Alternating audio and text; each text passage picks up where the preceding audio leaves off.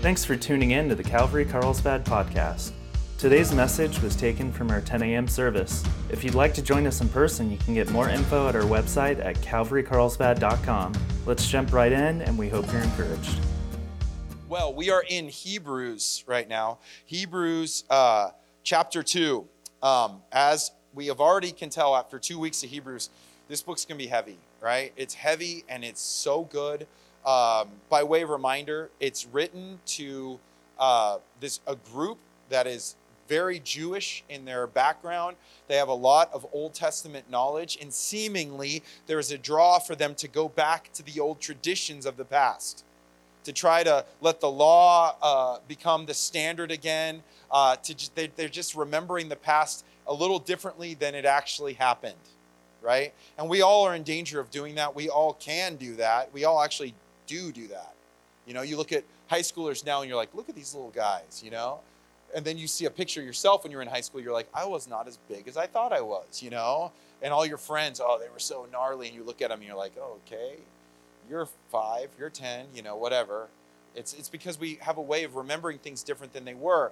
What this book is about is showing that Jesus is supreme above all else to anything else. He's so much better than any of the former plans.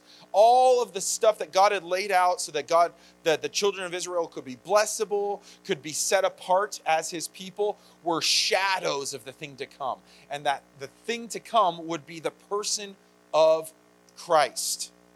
So he's far better than everything else that we could possibly think or experience. And so we've been focusing the first week on the angels. Okay, that he's far above the angels. And last week we talked a lot about how angels are, it kind of helps us to see how great Christ is, to actually acknowledge that angels are pretty gnarly themselves. And so as we elevate, in a sense, our view of angels and take them off of the precious moments sitting on your, bookshelf, and we see these gnarly creatures that are like defending and taking down and are terrifying every time they show up in their true form, we look at that and we go, okay. And Jesus is far above, and these are angels that want nothing to do with having glory towards themselves or anything like that. So we started with that, and we're going to continue in a sense with that. There's a stark warning today. We're going to be looking at a warning. So by looking at the new covenant, which is started with Christ, covenant is a partnership. Old covenant was God's partnership with the children of Israel. It started with a covenant with Adam. He was going to partner with Adam, right? There's lots of different covenants throughout the Old Testament. So that was a partnership. There was a partnership or covenant with Noah. I'm not going to flood the earth anymore. I'll save your family. We'll raise up a new nation. There's a covenant with Adam, right? Abraham. I'm going to make you great nation. You're going to have many people. You're going to have a land. I'm going to bless you. There's the covenant with Moses, the Mosaic covenant or the law, which is this is how you will remain set apart and separated. That's what we're talking about a little bit today.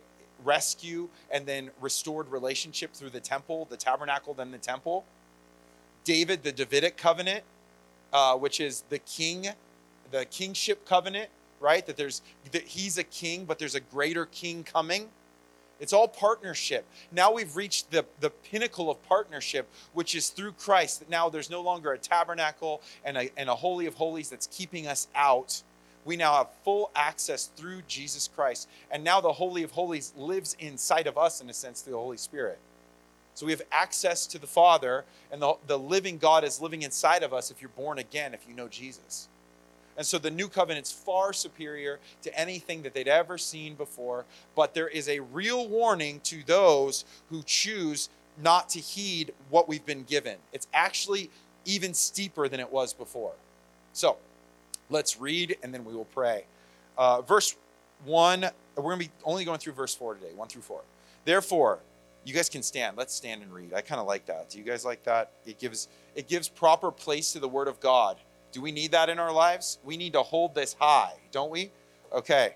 That says, I don't care about the inconvenience. I'll stand and hear what you have to say, right? Therefore, we must give the more earnest heed to the things we have heard, lest we drift away. For if the word spoken through angels proved steadfast, and every transgression and disobedience received a just reward, how shall we escape if we neglect so great a salvation, which at the first began to be spoken by the Lord and was confirmed to us by those who heard him? God also bearing witness both with signs and wonders, with various miracles and gifts of the Holy Spirit according to his own will. Let's pray. Lord, thank you so much for your word this morning. We pray that you'd speak to us through it, by it, give us ears to hear and eyes to see, that we would listen to you and elevate you above all else, including ourselves, so that we would be attentive, responsive, receptive to what you're trying to show us. And we'd leave all of our excuses down where they belong, and that we would just hear you for what you have to say, and then we would be blessed because you're so good and faithful. Thank you, Lord. In Jesus' name, amen. All right, you guys may be seated.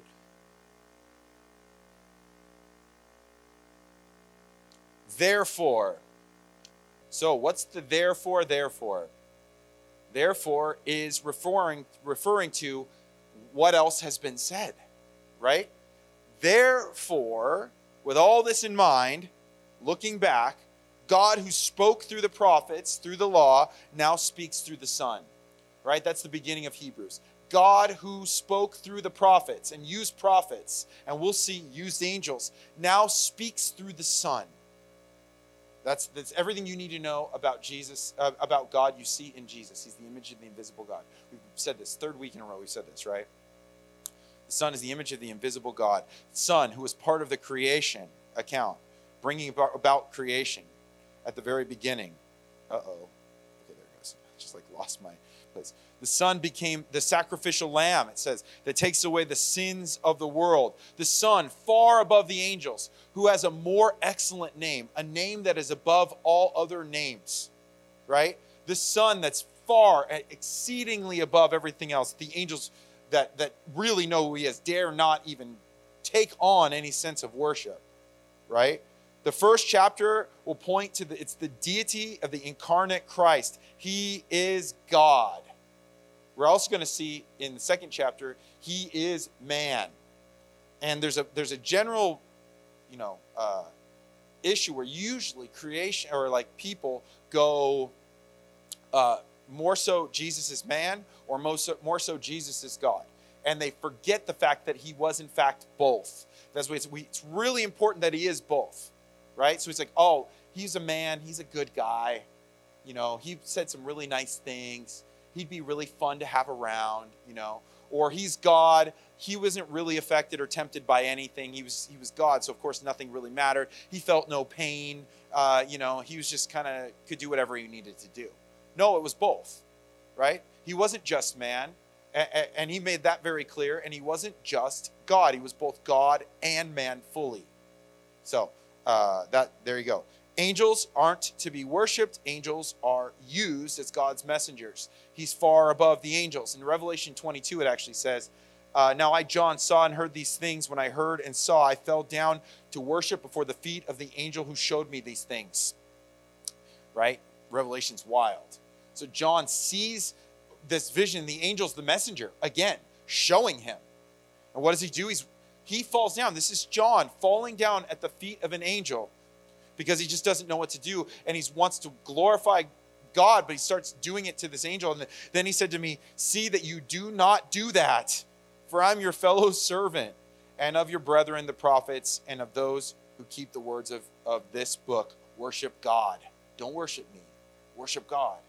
I am not to be worshipped. I am a servant just like you. And in Hebrews chapter 1, we see that. Jesus has made the enemies his footstool. The angels are the servants. So they're all part of this process. Angels, mankind, we're all created to bring glory to God. And angels, especially because of what they've seen and what they know, they find great joy and great pleasure in honoring and serving God. And they find great terror in taking any of his glory. We should probably listen to that, right? So, yeah. Yes, and Yeah, right. Matthew 4, 9 through 10, it says, and he said to them, all these things I will give you if you fall down at my feet. This is Satan, and worship me. Then Jesus said to them, go, Satan, for it is written, you shall worship the Lord your God and serve him alone.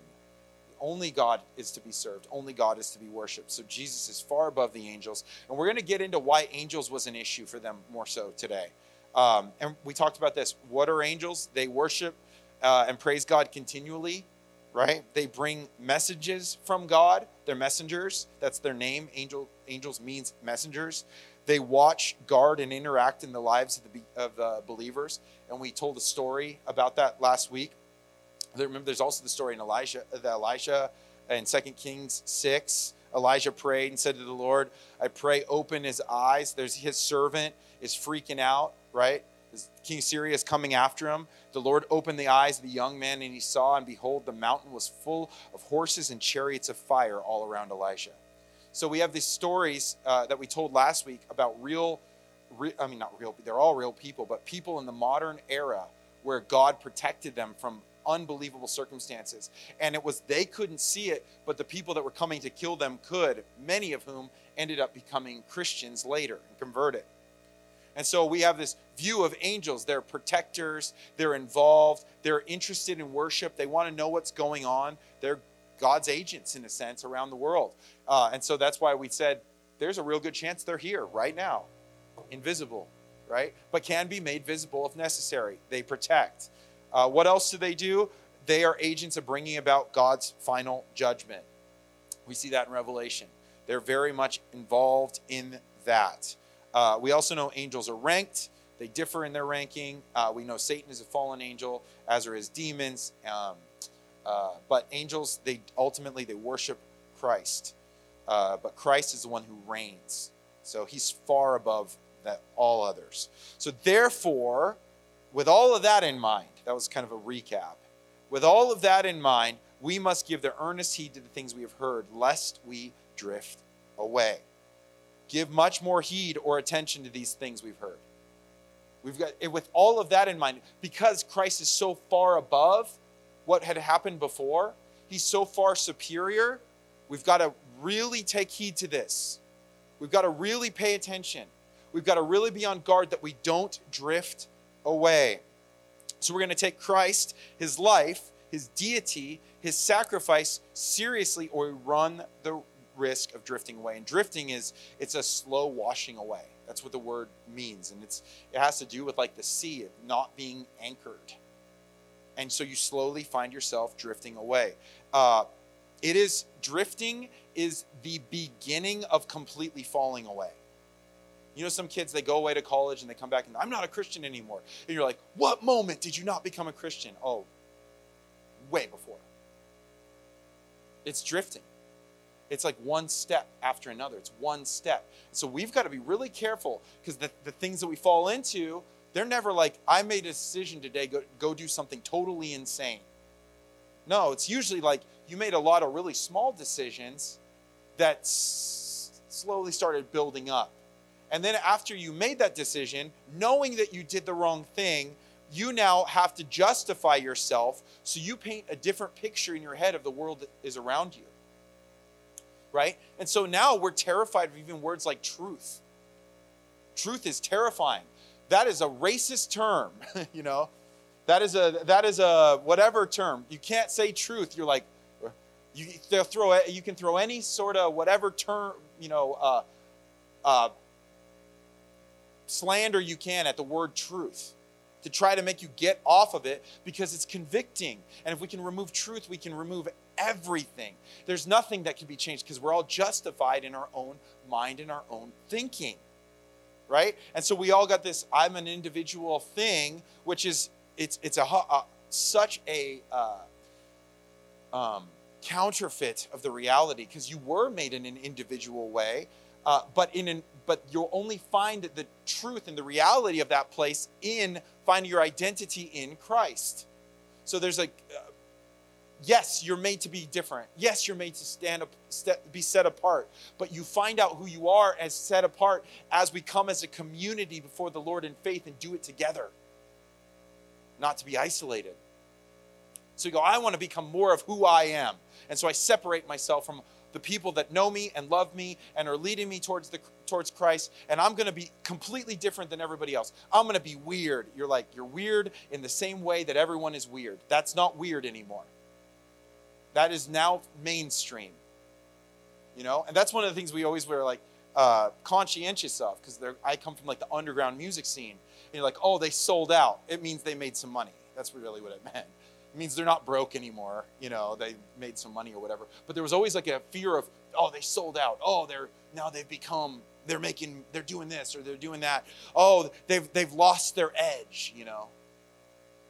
This is you don't want to become, oh, I want to become part of the masses or whatever. And so you become actually part of the masses by trying to separate yourself from becoming part of the masses, which really isn't. So what do? You run around with people that act and look exactly like you. Yet the church is the most unique and beautiful place we can possibly be. We talked about this in this last episode, this last week with Brandon. We interviewed, and it was he was saying how blown away he was to see older men and younger men, and older women and younger women that loved each other and cared about each other and genuinely wanted something to do with each other. That's the church. That's unique. Because everybody's trying to block everyone else up. You don't get it. You don't get it. You don't get it. Oh, you don't get it. You'll never understand. So we have all these issues that are mounting up against us. And so we're recognizing there is some serious threats that will make us want to drift away from what God has called us into, which is a life and a reality that's formed and founded in Christ. He is everything you've ever wanted, but it's really easy to drift. Right? We know it's easy to drift. We also know that it often takes us a lot further than we thought it would take us, don't we? The drift becomes like a destination quickly. You know, when there's like gnarly currents in the ocean, we know this, don't we? You remember being a kid, especially, and you'd look for mom's or whoever's umbrella. And it's like, it's those colors, you know? And that's the landmark. And then all of a sudden, you can't find the umbrella. You have no idea. And the other landmark is what? The lifeguard towers, usually, right? And you go, okay, there's that lifeguard tower. I started at 19, and all of a sudden you look up, okay, I'm at 3. Where am I? You know, you're now in a different city, you know? How easy is that for that to happen? I remember one 4th of July, our friends were out. We were trying to go surfing, and it was like a river going across. I mean, it was wild. So we would walk, you know, a couple hundred yards down, and within 5 minutes, it's like, see ya. You're just kind of off. You're going. See you in Oceanside, you know. Hop on out. We'll go get some lunch. We know how easy it is to drift because there's nothing stopping you. The current just takes you. It's no resistance. So it's easy to drift, very easy to drift. So we think about that with college students and young adults, and we recognize, man, it's not all happening in one class or it's a slow drift. And if you're a young person, recognize it's easy to happen. It's really easy to make that happen. I think about that all the time. When I got saved, it was a radical transformation, and within a year and a half, I was hitting a new low in my life. It was because I got saved, radical, God met me, it was real. I was going to church all the time. I missed a week. I missed another week. You know what? You find some friends that say, church really isn't that important. You are the church. Oh, I like that. Everywhere I go is the church. Did you have church this morning? Well, yes, I woke up. You know, I'm the church. What did you do at the church? Did you read your Bible at the church? No. I just am the church. I have the Holy Spirit. The living God walks with me. Did you pray? No, but he's with me. I know that. And if I could pray, I probably in a posture of prayer the way I'm living. What do you know? Next thing you know, you're falling hard. And friends are trying to pull you out, and you have to hit the ground the hard way. A lot of times that happens. You get saved, and your hardest slam is actually a little after, because you still think you're good, and you find yourself drifting away. So we have to take heed. to what's been said. We've got to take heed to how good Jesus is and constantly keep him in our gaze. How do we do that? Well, a good way is reading the Bible for sure. Because if you get the big picture of the Bible and you recognize the tension of the Old Testament that's pointing towards, gosh, there's got to be a better way. There's got to be there's got to be a way where God can make things right. We've got to find the serpent, the snake crusher. Got to find the lamb, the perfect lamb, the Messiah, the long-awaited Messiah. And then you look in the New Testament and you find him. Oh, let us never lose our amazement with that. Let us never become callous to the wisdom that we find in the books throughout the scriptures, the Psalms, the Proverbs, throughout all of the Pauline epistles, the Gospels, the words of Jesus. Like, never, ever forget that those red letters mean something.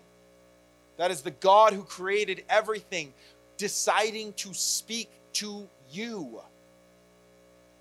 Think about how easy it is for you to drift. You go, man, the God of all creation is speaking directly to us, right? And then we connect in prayer.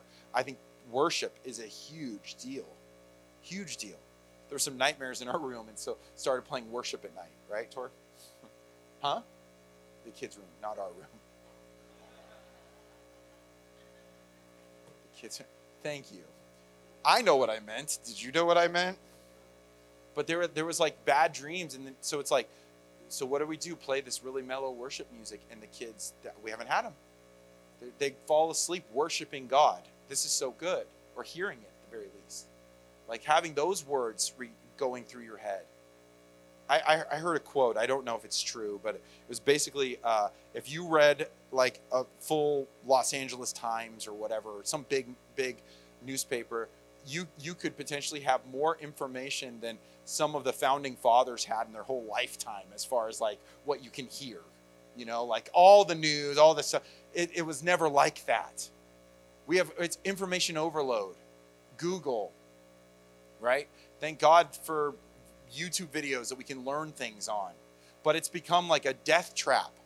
Like, I've got to learn how to do that. I got to learn how to do that. And I used to watch videos because it's like, oh, I'm going to watch a video. I'll learn how to do this and whatever. Now videos are too slow, And so thankfully they put the chapters in there to where, oh, that's the one thing I need to learn, and you do that. No, that's too slow. I got to find an article.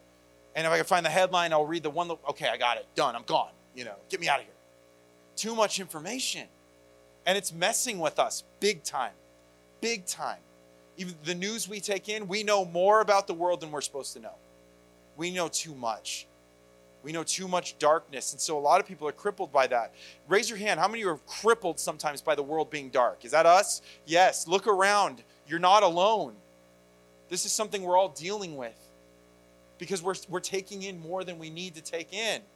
And so we have to discipline ourselves, set apart time to go, I am making intentional efforts in my anti-drift, initiative. And that's spending time with Jesus. It's not mechanical like that, but it's spending time with Jesus. And it's not just speeding through reading as fast as you possibly can and then putting your little star, and you get badges, right, on the reading plan. You guys get badges? I got my badges. Look at me. How many days in a row? All right, That's not it. It's like, great, spend that time in the Word, but let it transform you. Never let your heart lose your first love, because it's a genuine concern. And that's what the author of Hebrews is reminding us. This is a genuine concern. Do not drift. It is so easy to drift, and it always starts one step at a time, right? Maybe you can remember a time in your life where you were exercising like hardcore or running or whatever, and you remember when you took a day off, 2, a week, a month, I'll start again. When did you start again? The next year or never. We just know this, and there's no condemnation in that. Like, who cares? Bodily exercise profits a little. Godliness, that's a great gain. It's way higher. But it's easy to know. It's really important to know how easy it is to drift. And so here's our warning. For if the word spoken through angels proves steadfast, and every transgression and disobedience received a just reward. We'll stop there for a second. If the law came from angels, right? So we have the law came from the angels, which was what they had said. We actually see Stephen refers to Moses receiving the law by an angel. God was using angels as messengers. That shouldn't be that surprising. Galatians 3:19 also mentions an angel being a part of it, as well as being part of the burning bush situation. So angels are involved, and so that's why they had this higher view of angels. Angels are the ones, and so that's why it was also easy, which we talked a lot about last week, to try to say maybe Jesus was just a really good angel. That's what the Jehovah's Witnesses believe. Right? He was like a high angel. He was a Michael the Archangel. And so what the writer or the author of Hebrews is saying was so awkward. Can't say the name, right? We don't know. But what is he saying? Jesus is way higher than the angels. And here's how they're distinct. Let's talk about how different they are. So if the word spoken through them proved steadfast is firm or valid. It's a great word, great biblical word. And it's something that is strong. It's like hold fast. It's like a military term, right? Hold on, cling to, valid, real, If it's something the angels prove to be the real deal, it's like, think about like a rock, like clinging to like a rock. They believed that. And every transgression and disobedience received a just reward. So what does that mean? If the law proved to be real, well, how do they know that? Because disobedience came with a price. Did they not know this? What ended up happening? People lost their lives because of their flippant view of the law. God told them to do it one way. They did it another way. They died. It's wild. Because he says, you're going to be set apart. If you want to be part of me, if you want me to dwell in your camp, if you want blessing from me, you're going to be set apart. And times they were cool with it. Sometimes they were absolutely not. What ends up happening? They get wiped out. Almost, not wiped out, but like beat down by other nations. They get brought out into exile. Why? They don't listen to God. They're not honoring him as God. They want to do it their own way. Eventually they want to make their own kings. Let's do it our way. We want to do it our way. And God says, no, your way is terrible. You want kings? Look at kings. Are there any good kings around you? Do you think it's a good idea? And well, boy, are we not in the same place in the world we're living in today? You're like, haven't some of these ideas been tried before? I feel like maybe they have. Could we open a history book and look? Oh, no, it's different when I say it's different. Yeah, right. We're doomed to repeat. We continue to go down the same path, right? We don't learn from history. We're doomed to repeat it. Same thing. And so there was a real consequence with transgression and disobedience. There was a real consequence to that. So there was a very sober reality to those who were the children of Israel. They remembered the consequences. They talked about it throughout the oral law and what had been written. There was a lot of evidence for all the things that they had been through. They were scarred and marred by all of it. And so remember, because this ends on a comma here, if that proved to be true, how much more true and how much more serious do you think the culmination of the shadow to reality is? So this is a big deal, okay? So verse 3. The lesser covenant was to be taken very seriously. Before we said the lesser covenant was to be taken very seriously, or there would be serious ramifications. That's the lesser covenant. That's the old covenant. Now the new covenant. How shall we escape if we neglect so great a salvation, which at the first began to be spoken by the Lord and was confirmed to us by those who heard him? How shall we escape if we neglect so great a salvation? So with thinking about if the old covenant proved to be very true and there was major ramifications if you didn't abide by it, how on earth could you possibly be saved when Jesus has given us the fulfillment? If you drift away, what is left for you? There's nothing left. So this is a scary thought. And we're going to have these throughout Hebrews. Hebrews has these warning passages, and they're like meant to wake us up. It's kind of like the on the side of the road you're driving, and then there's that, rough part when you get off to the side. Not that I know, because I'm a very safe driver, but you're driving and all of a sudden you're like kind of flipping a song or whatever, you're tired or something, and all of a sudden you hit the shoulder a little bit, and it's like, I'm up. Fine, that was aggressive, like what was that? It's like a guardrail before the guardrail. Like this one will wake you up. The guardrail will really wake you up because you're going to have to pay a lot of money to fix your car. But these are all, wake up. Wake up. Think. Don't be flippant. Even to be flippant, to be like comfortable, is a sign of drifting. Like pay attention.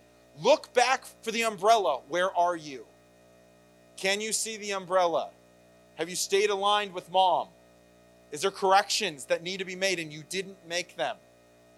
Where are you? And so it's an eye-opening thing for us. So how shall we escape? If the old covenant had consequences for refusing to align our lives with God's plan, how much more will the ultimate fulfillment have? How much more? How will we escape if we are unconcerned with this great salvation or deliverance? How on earth can we escape when God is lavishly, by his grace and his mercy, given us a way out, a fulfillment? How could we possibly, where else will we go? It was a message that was directly delivered from the word of the mouth of the Son. He said it very clearly. If this is God in human form, he told us he's the way to salvation.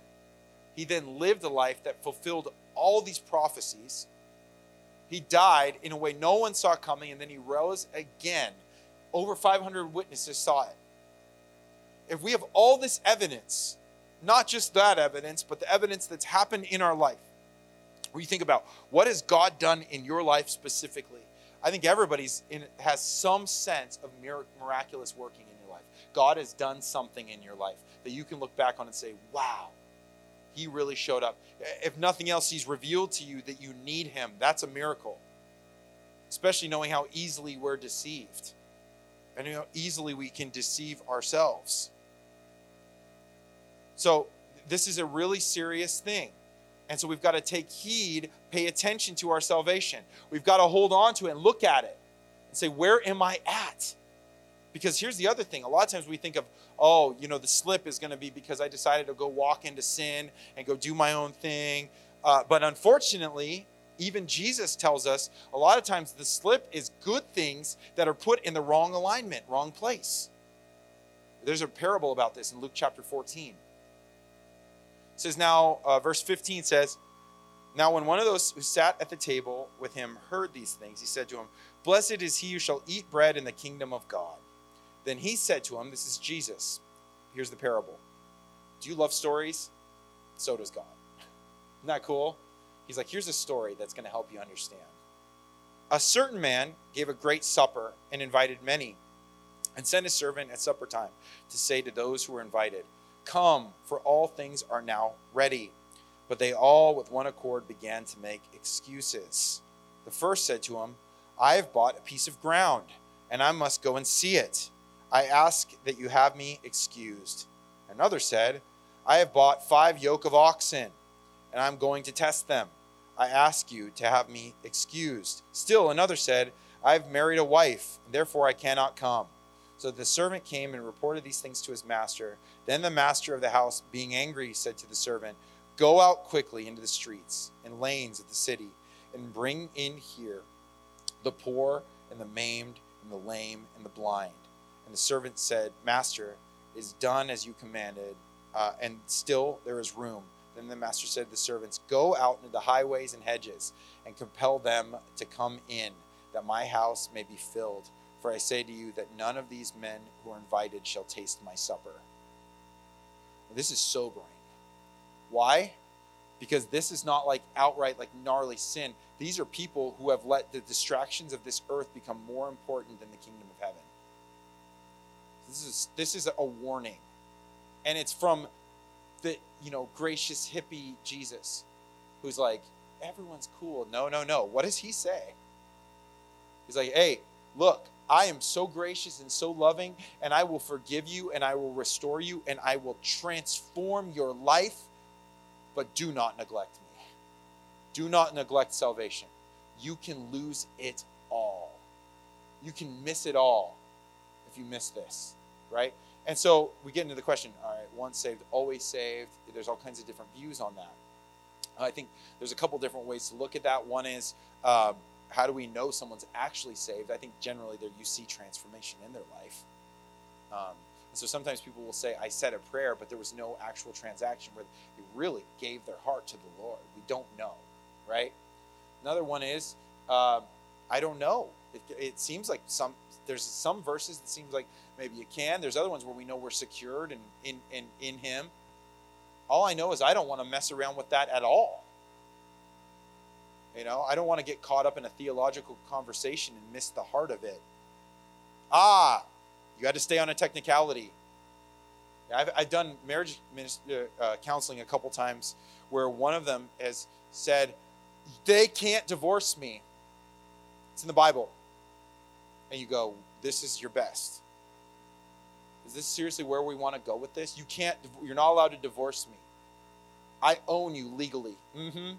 Right there, boom, You'd be wrong. You'd be the one that's in the wrong if you did. Ha. I don't have to change. No. That's not, you're missing the point. Right? How about you're not a person that they want to leave in a sense, right?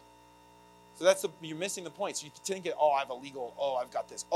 I've got my fire insurance set up. No, we're missing out the point that Jesus wants us to have an interactive, full life living with Him in the middle of all of it. It's a return to the garden. It's a return to what it was supposed to be, where we live and walk with God, and then He's living in us and He's using us and we're enjoying Him. And in the meantime, He's showing up for us in the highs and the lows of life, and He's promises never to leave us or to forsake us, and we have an active life with Him. But if you're slipping and you're drifting, that's the first thing that goes, isn't it? That active awareness that Jesus is with me. The conversation is gone. Usually it's the same thing with a marriage. The first thing that goes, the conversation is gone. You stop talking to each other. Bad things happen after you stop talking to each other, right? Because now there's a wedge that's drawn in. Everyone's justifying themselves. I'm okay. I know. I'll wait till they come and apologize to me. Well, might be waiting for a while because they said the exact same thing. You're both going to be waiting forever. So how do you do that? You enter back into relationship, which is conversation, intimacy. What Jesus has called all of us into is a life of intimacy. That's the idea of the fruit abiding, right? Or the branch abiding in the vine and the fruit being produced by the branch. We live as Him as our supply and our source. So we've got to be careful, even when they're good things, right? Look at the things that he's like, I bought some land. Sorry. I'd love to come to your banquet. I'd love to be part of what you're doing, but I just bought a house. How foolish does that sound? Right? How about oxen?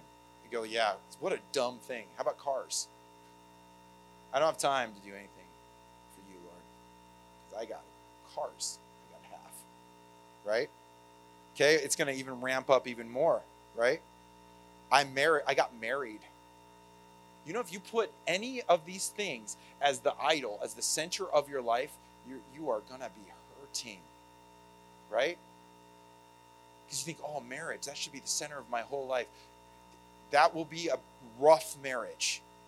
If you're expecting your wife or your husband to be God for you, to be Jesus for you, they're not going to do a good job, and you're going to be bummed out on them.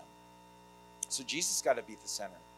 And we recognize our spouses are just like us, sinners saved by grace.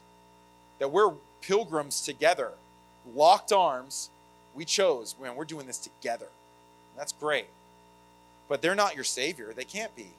So Hey, oh, my marriage is in the way of me and my relationship with the Lord. You better not be, right? So what happens? The master's angry. And so he goes out and he finds like the most unexpected people though, that are hungry and desperate, that know they need a savior, that know they need a meal. This could be like the destitute. Hey, I threw a party for all of you, but no one cares. So guess what? I'm going to invite everyone that doesn't have food to come. I bet you they'll appreciate it. So this is confirmed by these witnesses, right? So we have this greatest salvation, which the first the Lord spoke and was confirmed to us by those who heard him, was confirmed by witnesses. The apostles saw it. There was many eyewitnesses to this. A lot of people believe this shows that it wasn't Paul, because he doesn't say he was one of the witnesses. Who knows? I don't know. But there's also, we got also think this, okay? I think this is the case. There is a higher judgment. There's a higher judgment in the new covenant than in the old. If you choose to deny it, especially if you know it. Because there's no hope if you reject the Messiah. You've been given everything. The Holy Spirit is beating on our hearts and working on our hearts. And that, I believe, is the rejection of the Holy Spirit, or the blasphemy of the Holy Spirit. So, like, there's actually a worse judgment because of what you have received. So I think that's something that's really worth thinking about and taking very seriously. So what's our response to that? It should be respond and repent, change. You know, like let this be the moment. If you find yourself in any arena of life, and we're not sin sniffing, it's like, gosh, I hate those when you go to like a men's retreat or something. It's like, how many of you guys are in trouble, whatever, in sin, and or like, I want everyone to come forward, and no one comes forward. I know some of you have done, and so they like try to like say all these things to make people feel guilty so that it looks like a lot of people come up front. I hate that. It's manipulative. Don't do that. But what we do want to do is, if God reveals anything in our life that we're drifting in, we respond to it. We hear it and we go, oh my goodness, that part of my life I left unguarded and I've drifted way further than I thought I was. James 4:7 says, therefore submit to God, resist the devil, and he will flee from you. Draw near to God and he will draw near to you. Cleanse your hands, you sinners, and purify your hearts, you double-minded. Lament and mourn and weep. Let your laughter be turned to mourning and your joy to gloom. Humble yourselves in the sight of the Lord, and he will lift you up. This is the response we have to when we see drifting in our life. And I think a lot of times judgment, the cross, sin, it's lost a footing in the church. It's not really talked about. It's like, Jesus is your homeboy. He's your best friend. He's cool with everything, dude. He's so chill. But it's like, no, the cross does not say that. And these verses certainly don't say that. This is a very real thing. It's like, look, he has made the way, but you still have to make the decision. I'm coming, I'm following you. I'm going to do this. And so we recognize when we have an issue, we repent. And I was just listening to someone today. They were talking about how like a lot of the problems we've seen in church is like a lack of preaching on repentance of sins. We really need to repent from our sins, because the idea of a sinner is like, no, you're perfect just the way you are. No, you are not. You're created in the image of God, but you're a sinner. And that's good news, because that means it can get better. Right? Because if you're just trying to cleanse what you are right now, it's not much hope there.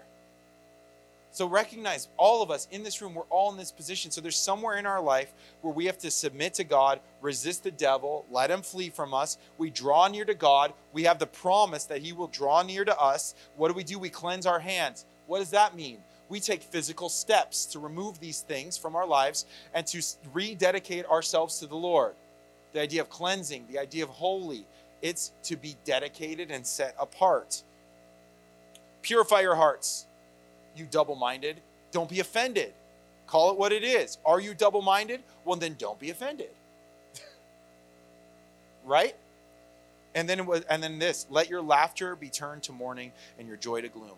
I think this is a really big problem. We don't want to feel any sort of pain at all in our life. I think it's so crucial to have laughter turn to mourning and your joy to gloom at times. Like life is, if we look at the Bible, it is full of two things, one side and the other. Like we're called to fast, we're called to feast, we're called to have joy, we're called to mourn.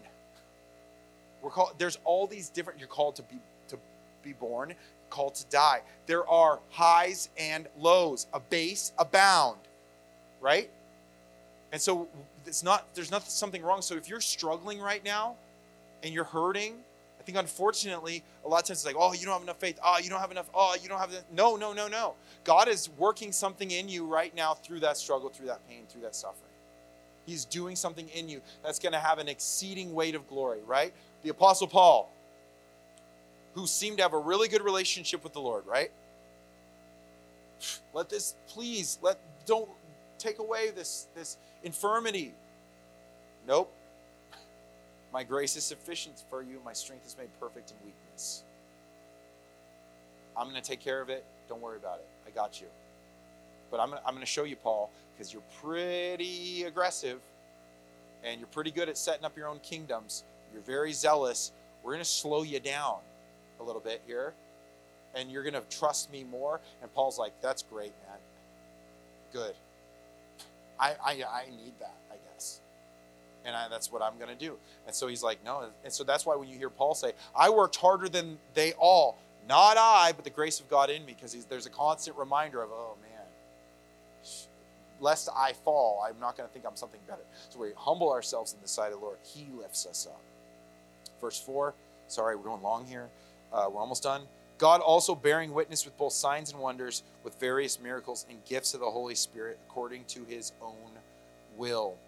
Was there any question what he has done?